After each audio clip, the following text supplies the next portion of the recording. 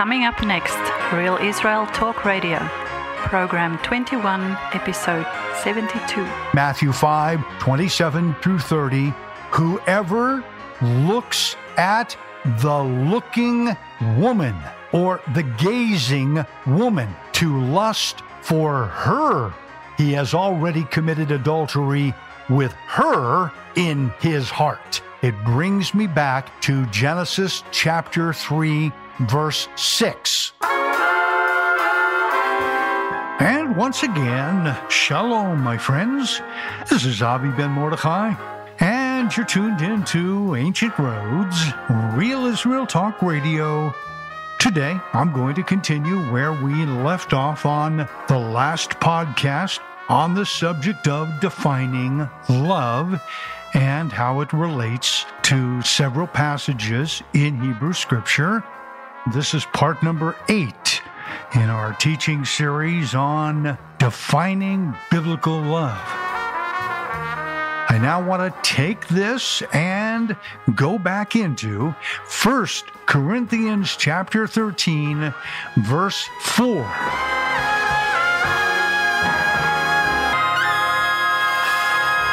Paul says that love suffers long, or is long-suffering, and it's also kind, meaning it is full of goodness, or tov in Hebrew.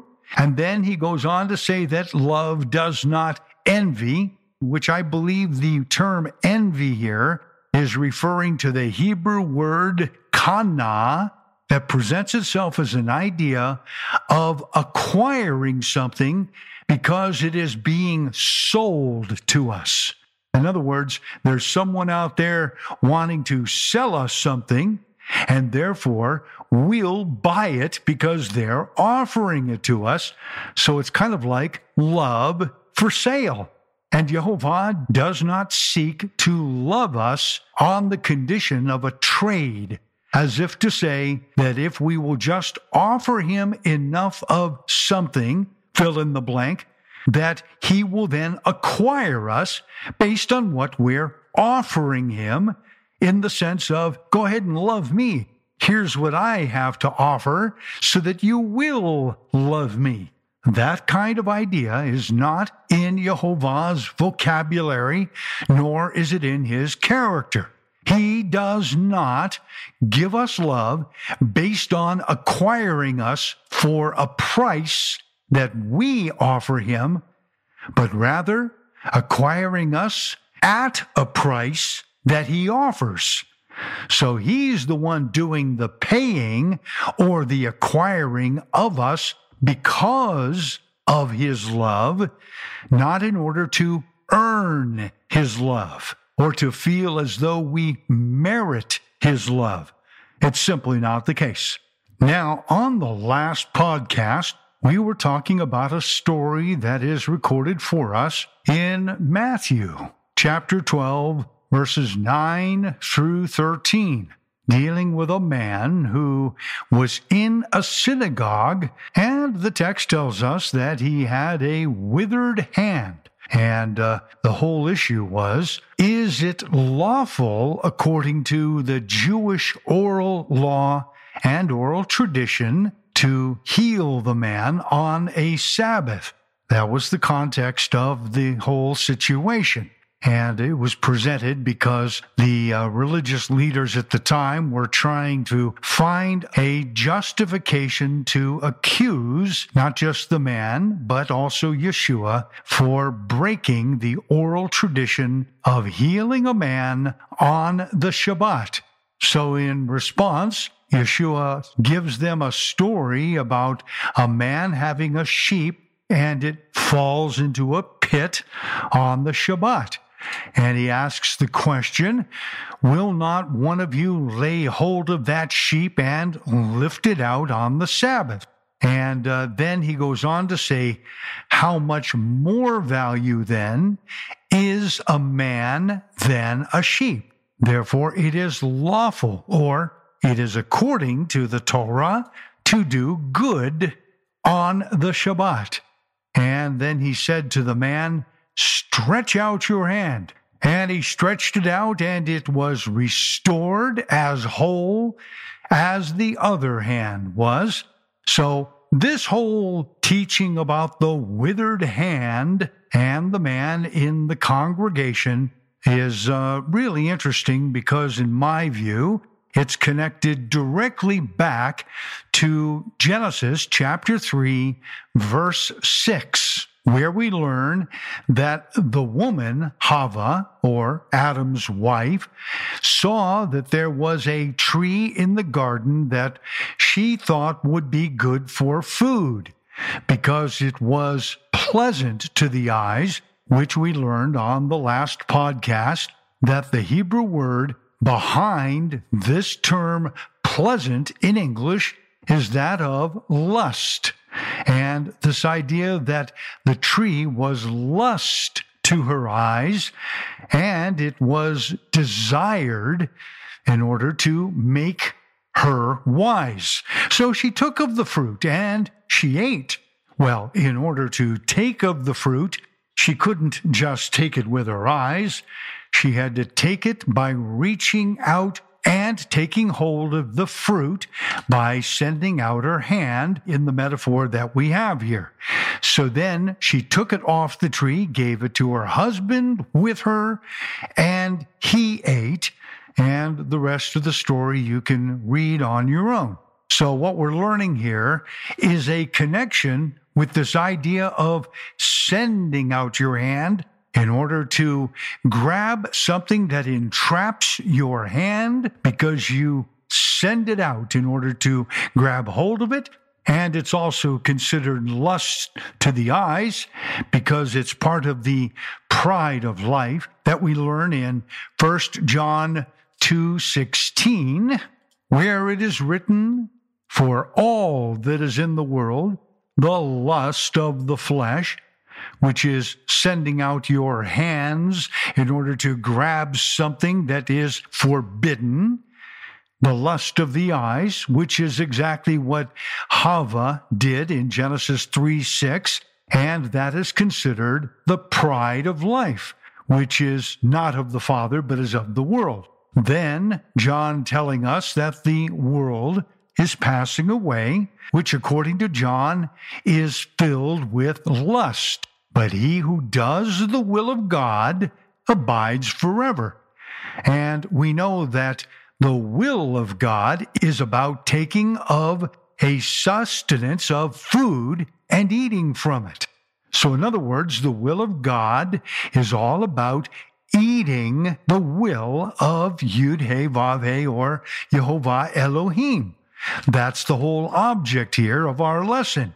It's about food and eating, which we learn, of course, in context from the Gospel of John, chapter 4, verse 34, when Yeshua says to his disciples, "My food is to do the will of him who sent me," and to finish his work. So the will of the Almighty is directly tied in with a process of eating of the food of Yehovah Elohim, our Creator. And his food is his will. So when Hava ate of that fruit and gave it to Adam, her husband, both of them together broke their connection to Yud-Heh-Vav-Heh, their Creator, and also in the process broke their trust in that relationship according to Genesis 3:22.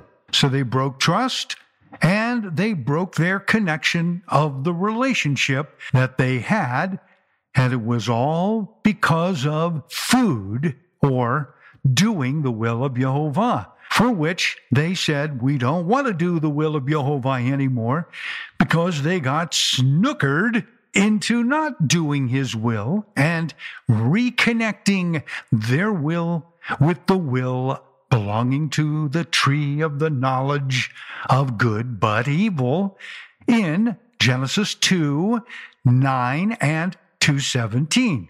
So I hope that gives you kind of a picture as to what we're looking at in this whole story. And so now what I want to do is I want to make a connection between this man who had the withered hand in the synagogue, the very hand that Yeshua healed on the Sabbath, and take that withered hand, as Yeshua touched it, he healed that man. So what exactly is going on there? Well, as I'm looking at the text, he was healed from that horrible rebellion and sin and poison fruit that both Adam and Eve had eaten from the garden's tree of the knowledge of good but evil. Yes, that man inherited that poisoned fruit, that when we are born into this world, that we also have an inheritance that we do not know about, nor would we necessarily want it, and that is we inherit the same thing that that man in Matthew chapter 12 also inherited, which is a withered hand. We have a withered hand, we have a mind, we have a heart, and we have eyes that are corrupted and filled with the lust of that inheritance that was passed down to us from our parents, Adam and Eve, in Genesis chapter 3. So I think Yeshua is going to make a direct connection to what's going on there in Genesis 3 with the withered hand of Adam and Eve, the eyes of lust that they also connected themselves to. And we're going to show the connection to what happens with the man in Matthew chapter 12, that Yeshua removes that inheritance from the man. Hence, what we read is that the man receives a healing of his hand, withered and corrupted, and he is made well. So that's pretty much the story. So now let's continue on with Matthew chapter 5, verses 27 through 30. And let's take a further look at this idea as Yeshua was presenting it here in the context of the religious leaders of his day who had a penchant for wanting to get a new woman or new wife because they were tired of the one they had. And there were several of these kinds of people in his generation that wanted that, and they were looking for any way possible to break their covenant relationship with the woman they were married to.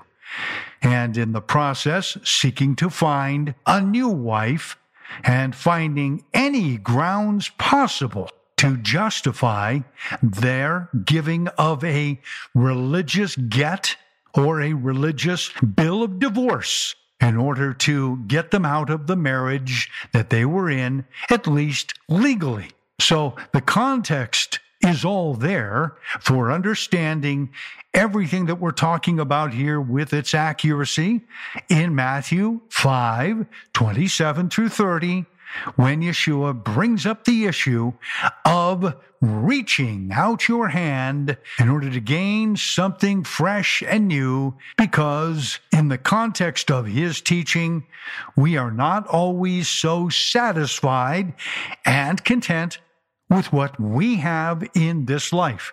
We're always looking for something better.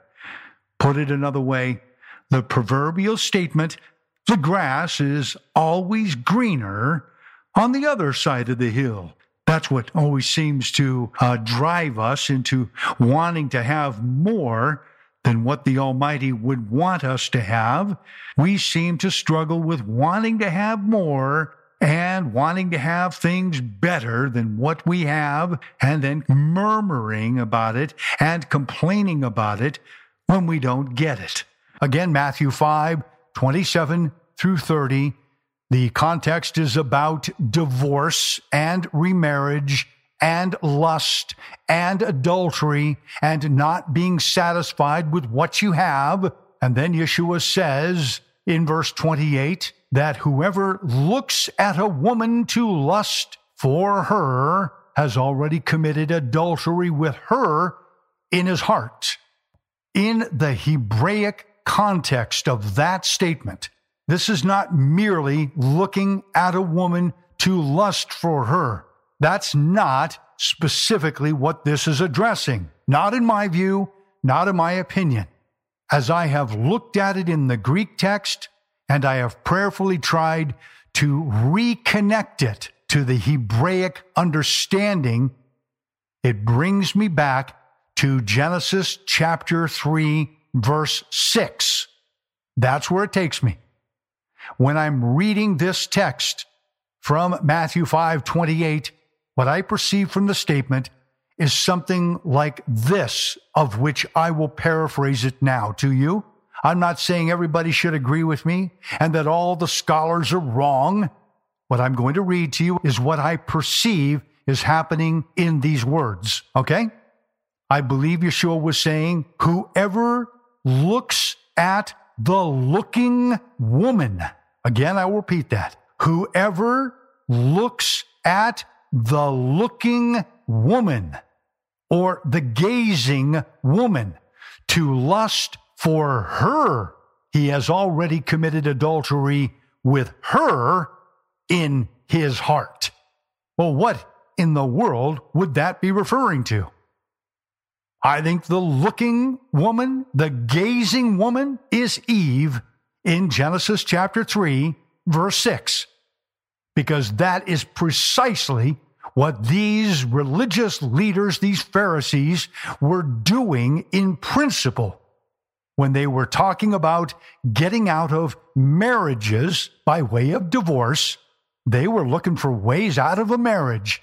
They were trying to find some justification to end a marriage because they didn't happen to like the woman that they were married to, regardless of what it was that was causing these men to feel the way they were feeling. That's irrelevant to this particular thing that I'm talking about.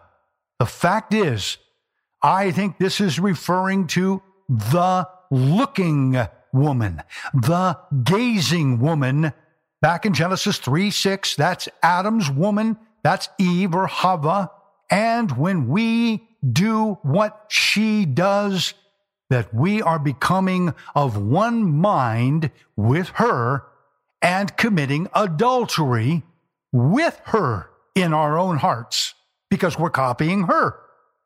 So Yeshua says, if your right eye causes you to sin, well, that's what happened with Eve in Genesis 3, verse 6, well, pluck it out and cast it from you. It's more profitable for you that one of your members perish than your whole body be cast into Gehinnom.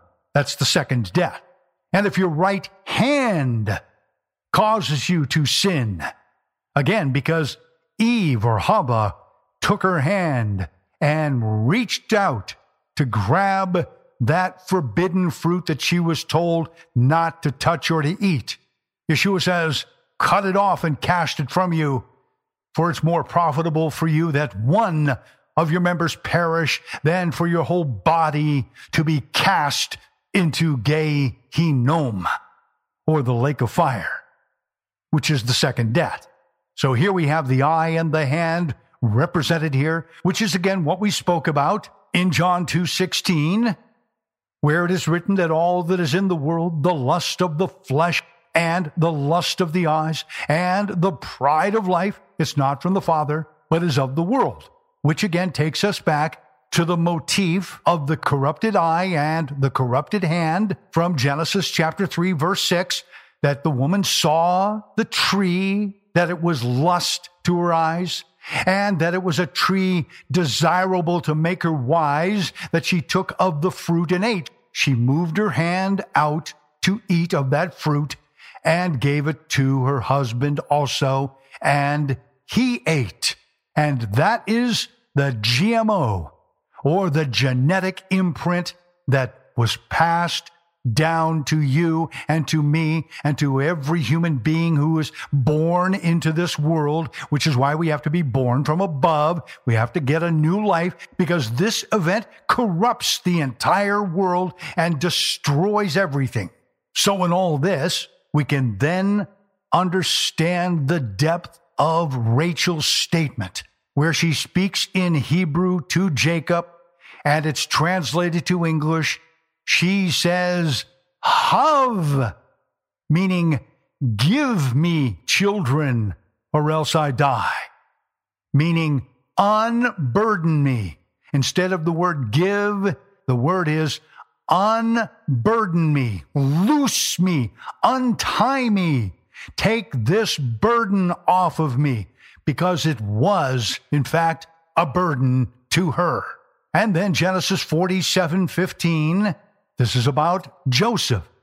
So when the money failed in the land of Egypt and in the land of Canaan, all the Egyptians came to Joseph and said, "Give us bread, for why should we die in your presence? For the money has failed." The Hebrew is much more profound. These people had come to Joseph, and what they are saying, as it's transmitted down to us in the Hebrew language, is unburden us from our hunger. Untie us from these hunger pains. We're hungry. We're starved. It's a burden. We're hungry because the money has failed. But it's being translated as give us bread. But in that English statement, we are losing so much of the nuance, so much of the profound emotion behind that statement.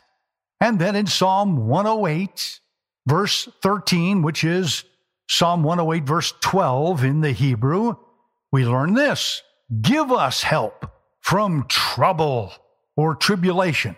Give us help. It's a command, an imperative. Unburden us, untie us from this burden of the tribulation, of the trouble that we're going through. For the help of man is totally useless. Again, Psalm 108, verse 13, which perfectly fits the whole principal narrative of 1 Peter 5, 6 through 7.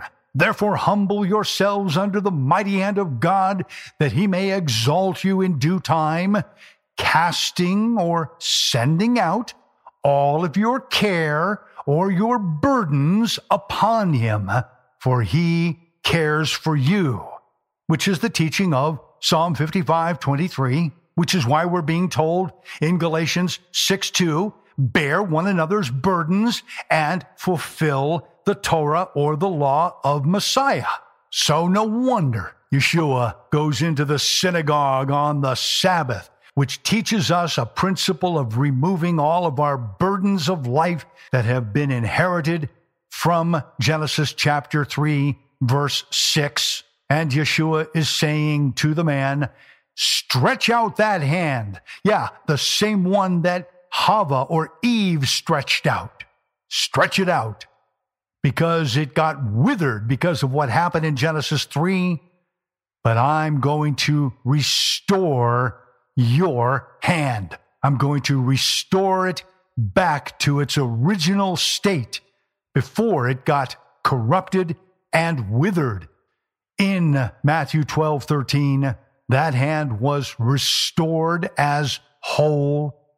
The term would be shalom in Hebrew, meaning it was fully healed. But it all starts with love. That is, it all starts with giving. For without giving, there can be no love. Love is not about feelings. Love is about giving, just as the meaning of the Hebrew term ahava shows us. It is our blessing, you and me, to unburden people, friends, family, loved ones, a wife, a husband, children, a congregation. We are to help to unburden the people that come into our lives and to lift up their burden off of them. And it all starts with forgiving them. That's the first element of lifting off burdens. Therefore, 1 John 4:19 again is, we love him because he first loved us. We're going to take a quick break, and then we're going to come back and take a look at 1 Corinthians 13:4. This is Avi Ben Mordechai, and you're listening to Real Israel Talk Radio. You're listening to Ancient Roads, Real Israel Talk Radio, Program 21, Episode 72. Welcome back to the podcast of Ancient Roads, Real Israel Talk Radio. Once again, here's your host, Avi Ben Mordechai. All right, we're now back into our second half of Ancient Roads, Real Israel Talk Radio, and I'm Avi Ben Mordechai. Let's continue where we had left off just before the break. I now want to take this and go back into 1 Corinthians chapter 13, verse 4. So we have learned that Paul says that divine love is long-suffering and it is tov, or beneficial. In other words, love benefits another person. So now he goes on to say that love does not envy, which I have already described as a kind of love that is for sale, as if trading for your love, as though he were to say, yes, I'll love you, but it's on the condition that you first love me and show me that you love me, and then I will love you. Well, that's a kind of love for sale, or a love that is dependent on our actions first. I can tell you in the many, many years that I spent in Judaism, that I know from my experience that pretty much defines how Orthodox Judaism defines the love that the Almighty has for us. It's on the condition that we behave ourselves and do what is good and proper in His eyes before He acts upon anything that should benefit us.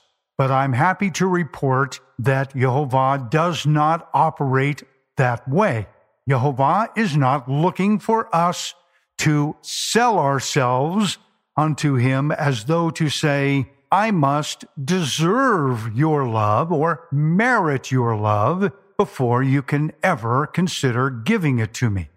So in other words, it is a love for sale on our part. But He doesn't work that way. And I think that's exactly what Paul's getting at. So then Shaul, or Paul, goes on to say in verse 4 that divine love does not parade itself and is not puffed up. So let's take a look at this idea of a love that parades itself as it is translated for us from the Greek into English via the New King James Version of the Bible.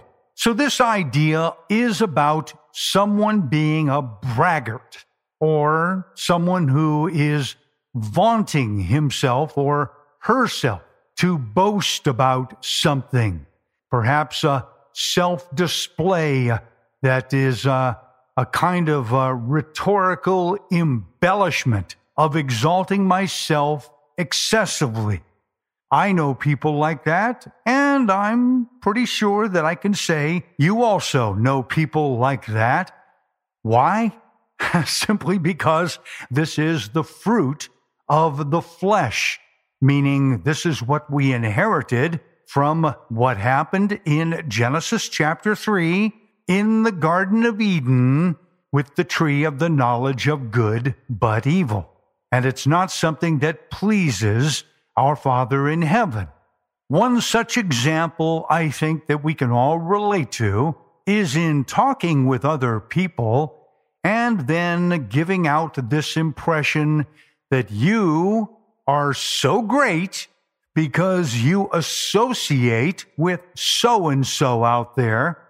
In other words, you have connections to a number of different high-status people. So it's your connection or your association with so-and-so who kind of gives you a good name. I can tell you from my own experience that it is something that we all struggle with, especially in a Torah teaching role. We like to identify with people who are well-respected, well-loved, smart intellectual scholars who might know Hebrew and might know Greek really well. And so we like to associate with people who are considered the biggies in the business of Torah teaching. It's a very real battle that many Torah teachers face. And as I said, I have experienced this myself. And even in Israel, there is an idea that is referred to as vitamin P, as in papa. Vitamin P is protexia. In other words, it's who you know. So perhaps I might owe you a favor, or you might owe me a favor. And I might ask you, why don't you go talk to your friend and go lean on him or go lean on her and see if we can get something done? Okay, friends, I don't really need to go on and on and on about this. I think you know exactly what I'm talking about. The vitamin P for protexia, which is also vitamin B for being a braggart, okay? That you're somehow a greater person than another person because you happen to know somebody who might be a very well-respected person in the world where many people will say, oh, wow, you know that person? Oh, wow, that's a real biggie. And I can recall when I was on the teaching circuit many years ago that, people would say, oh, yeah, we've got Avi coming to town. He's one of the biggies. But I'm not any better than you or anybody else. And I think we need to have that idea in mind about what Paul is referring to in saying that love does not parade itself, or love does not attach itself to some level of excessive importance because of our connection to certain high-status people or high-profile people. Let's go take a quick look at Mark 7:22. Yeshua says, "For from within, out of the heart of men, proceed evil thoughts, adulteries, fornications, murders, thefts, covetousness, wickedness, deceit, lewdness, and an evil eye, blasphemy, pride, foolishness. All this evil comes from within, and it's that which defiles the man." This ties into Galatians chapter 6, verses 14 through 15. This is where Shaul, or Paul, says, "But God forbid that I should boast except in the execution cross or the crucifixion stake of our Master Yeshua the Messiah, by whom the world has been crucified to me and I to the world. For in Messiah Yeshua neither circumcision nor uncircumcision avails anything, but a new creation." Then verse 16, "And as many as walk according to this rule," he says, "shalom," or wholeness, "and mercy be upon them, and upon the Israel of Elohim," or the Israel of God. So the Israel of Elohim, or the Israel of God, this is a nation that is focused on Messiah Yeshua. And that is how we are to be called. It is not about, well, I'm a Jew and you're a Gentile. It's not about boasting in who we know in the Torah teaching industry that's out there. No, it's about being of the Israel of Elohim, walking in Yehovah and being called by the name of Yeshua, a redeemed soul, which then is going to bring us back to Isaiah 53:5, that the Messiah was wounded for our transgressions, and he was bruised for our iniquities. The chastisement of our shalom was upon him, and by his stripes we are healed. which we have talked about previously, that the term stripes is from a Hebrew word that refers to an association and a friendship. Thus, to say that by our association and our friendship with Yeshua, with the Messiah, in other words, being in him and connected to him, we are healed. That is the only boasting that I care to be associated with. That's what Paul said, and I think all of us can come to that same agreement. So in Proverbs 8:13, we learn this: the fear of Jehovah is to hate evil, pride, and arrogance, and the evil way. Of course, Paul talks about this in 1 Corinthians 1:20. Where is the wise one? Where is the scribe? Where is the disputer of this age? Has not Elohim, or God, made foolish the wisdom of the world? For since in the wisdom of God, the world through wisdom did not know God, it pleased God, or Elohim, through the foolishness of the message preached, to save those who believe. And he closes in 1 Corinthians 1:25, because the foolishness of God is wiser than men, and the weakness of God is stronger than men. And I know that in Orthodox Judaism, a lot of emphasis is placed on the wisdom of the rabbis and the scribes, where you will often hear Jews refer to the Chazal, that is, the wise of the previous generations. We should ask the question, where are the wise, boasting ones of this generation? This is the eminent position that so many in the scholarly world depend on.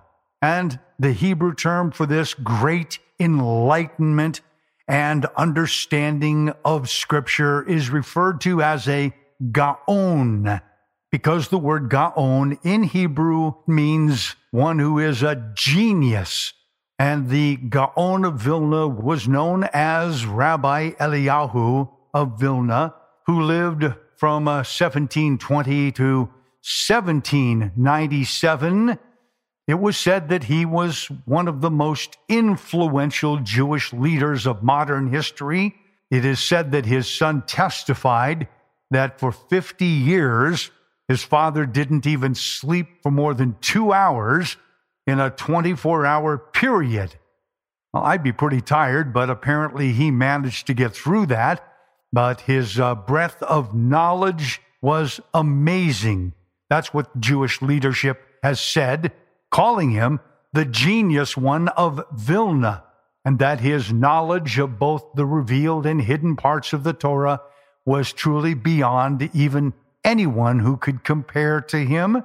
So considering this, if I were somebody back then, or even today, who knew Rabbi Eliyahu, and perhaps I was maybe even in his line of great Torah scholars, well, I could command an audience saying, here comes Mr. So-and-so, who is in the line of Rabbi Eliyahu, the Gaon of Vilna, that is lifting oneself up and being kind of a braggart because of my connection to such and such a person.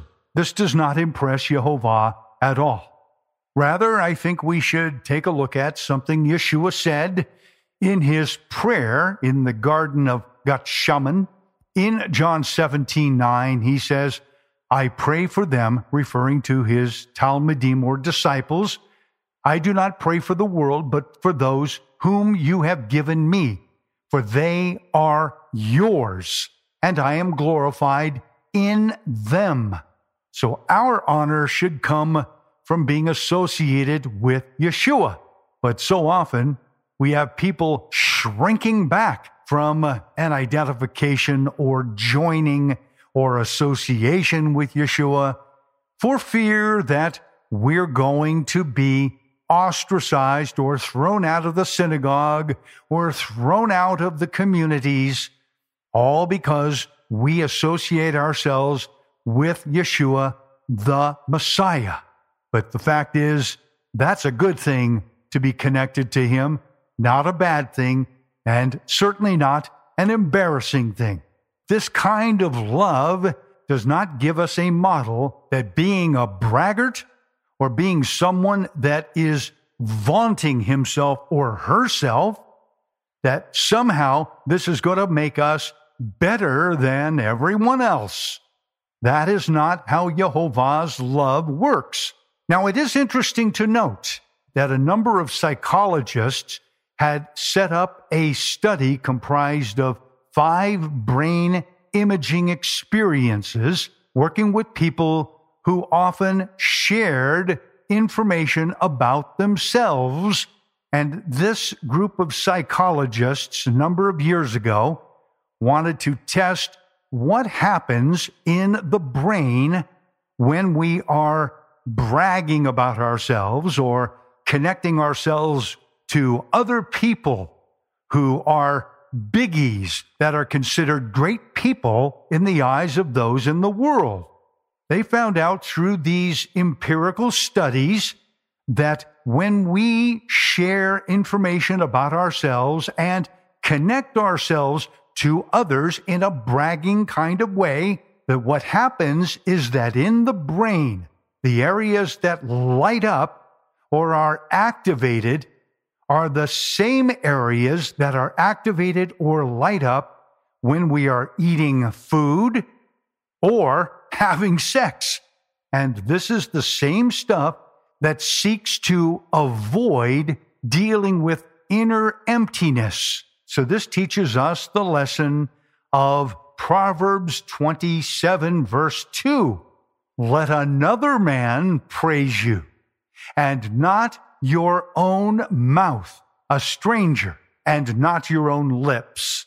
But in being a braggart or somebody who is parading around as being someone great, it seeks to make the braggart feel secure rather than insecure. For what purpose, you might ask? So they can boast in their own identity, an identity that they really don't have, because they're lacking an identity. And I can relate to that because for many years, I found my worth and my importance in being not just Jewish by both parents, but also by living in Eretz Israel, working from Eretz Israel, and having an address in Jerusalem. That is part of an identity that I struggled with for many, many years. But I'm not struggling with that stuff now, because Yehovah has shown me my identity is not wrapped up in living in the physical, material land of Israel. My identity is not in being Jewish or having a Jewish pedigree. My identity is in Messiah, his death, burial, and resurrection. Now go to James or Yaakov, chapter 4, verses 4 through 5. Adulterers and adulteresses, do you not know that friendship with the world is enmity with Elohim or God? Whoever therefore wants to be a friend of the world makes himself an enemy of Elohim or an enemy of God. So we learn that one who is parading around seeking to have an identity and seeking to find worth and love in the associations and the connections with the various people and things that we do in this world, considering that would be defined as a braggart, because it's always a sense of an inferiority complex, which attempts to convince ourselves that we are loved and okay.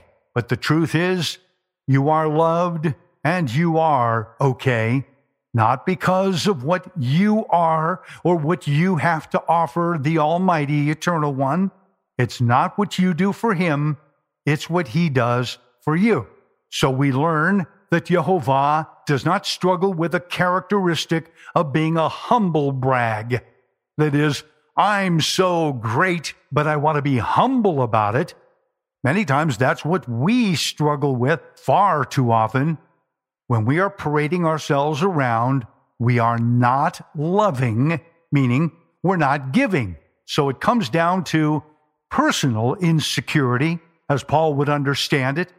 That is, one's personal I or self really is just not good enough, and so we want to be recognized and admired by many, many people. And this is found not just in the Christian world, but in the Messianic world, in the Torah teaching world. It's all over the place. But if we will instead recognize that we are being loved every day by Yehovah based on the Ve'ahavta, that is, he is loving me from Deuteronomy 6, 5 through 9. If we are doing that, then there is no need to dominate any conversation. There's no need to make sure everyone is looking at me and that everything is all about me. And if we recognize that we are being loved every day by Yehovah, there is no need to pretend to be the smartest one in the group or the smartest one in a congregation or even in a family. There's no need to impress anyone or to be the wise old owl that just seems to know everything. We can be secure people in the Master of heaven and earth by running into the strong tower of Messiah, Yeshua, and his strength. And so I think I've made my point where Paul says that divine love, it does not parade itself. God is not a narcissist, and therefore if we will attach ourselves to his model for love, then we too will not parade ourselves or elevate ourselves, but rather we will boast in the Master Yeshua, because we want to be bent on receiving his love and accepting what he has already done for us so that we can do that for others. Now, when we come back on the next podcast, I would like to continue on with the subject of 1 Corinthians 13:4 and deal with the subject that love is not puffed up, because it's very similar to this idea of the pride, but it takes on a slightly different nuance as it's connected to something that is directly related to Passover. Let's talk about that the next time. So we have learned that Paul says that divine love is long-suffering and it is tov, or beneficial. In other words, love benefits another person. So then Shaul, or Paul, goes on to say in verse 4 that divine love does not parade itself and is not puffed up. In the meantime, if you would like to check out any of the things we have on the website, go there at www.cominghome.co.il. Again, cominghome.co.il. And if you have any questions or comments and you would like to address those to me, feel free to speak your mind. Go to questions@cominghome.co.il. Again, questions@cominghome.co.il. All these programs are free. I don't talk about money. I don't make an issue about it. But if you want to give, hey, I'm not going to argue with you. Go ahead and give if that's what you feel led to do, okay? I'm happy to receive it and to help with the expenses of all of the things that we're doing here at the ministry outreach of Coming Home. And to all of you who do give, I thank you so deeply from my heart. And for those of you that aren't giving, I just leave it to you to pray about it and decide for yourself how you want to handle it. Okay? Thanks so much. Be well. Have a great week. And Yah willing, I'll see you again next time. I'm Avi Ben Mordechai, and this is Real Israel Talk Radio.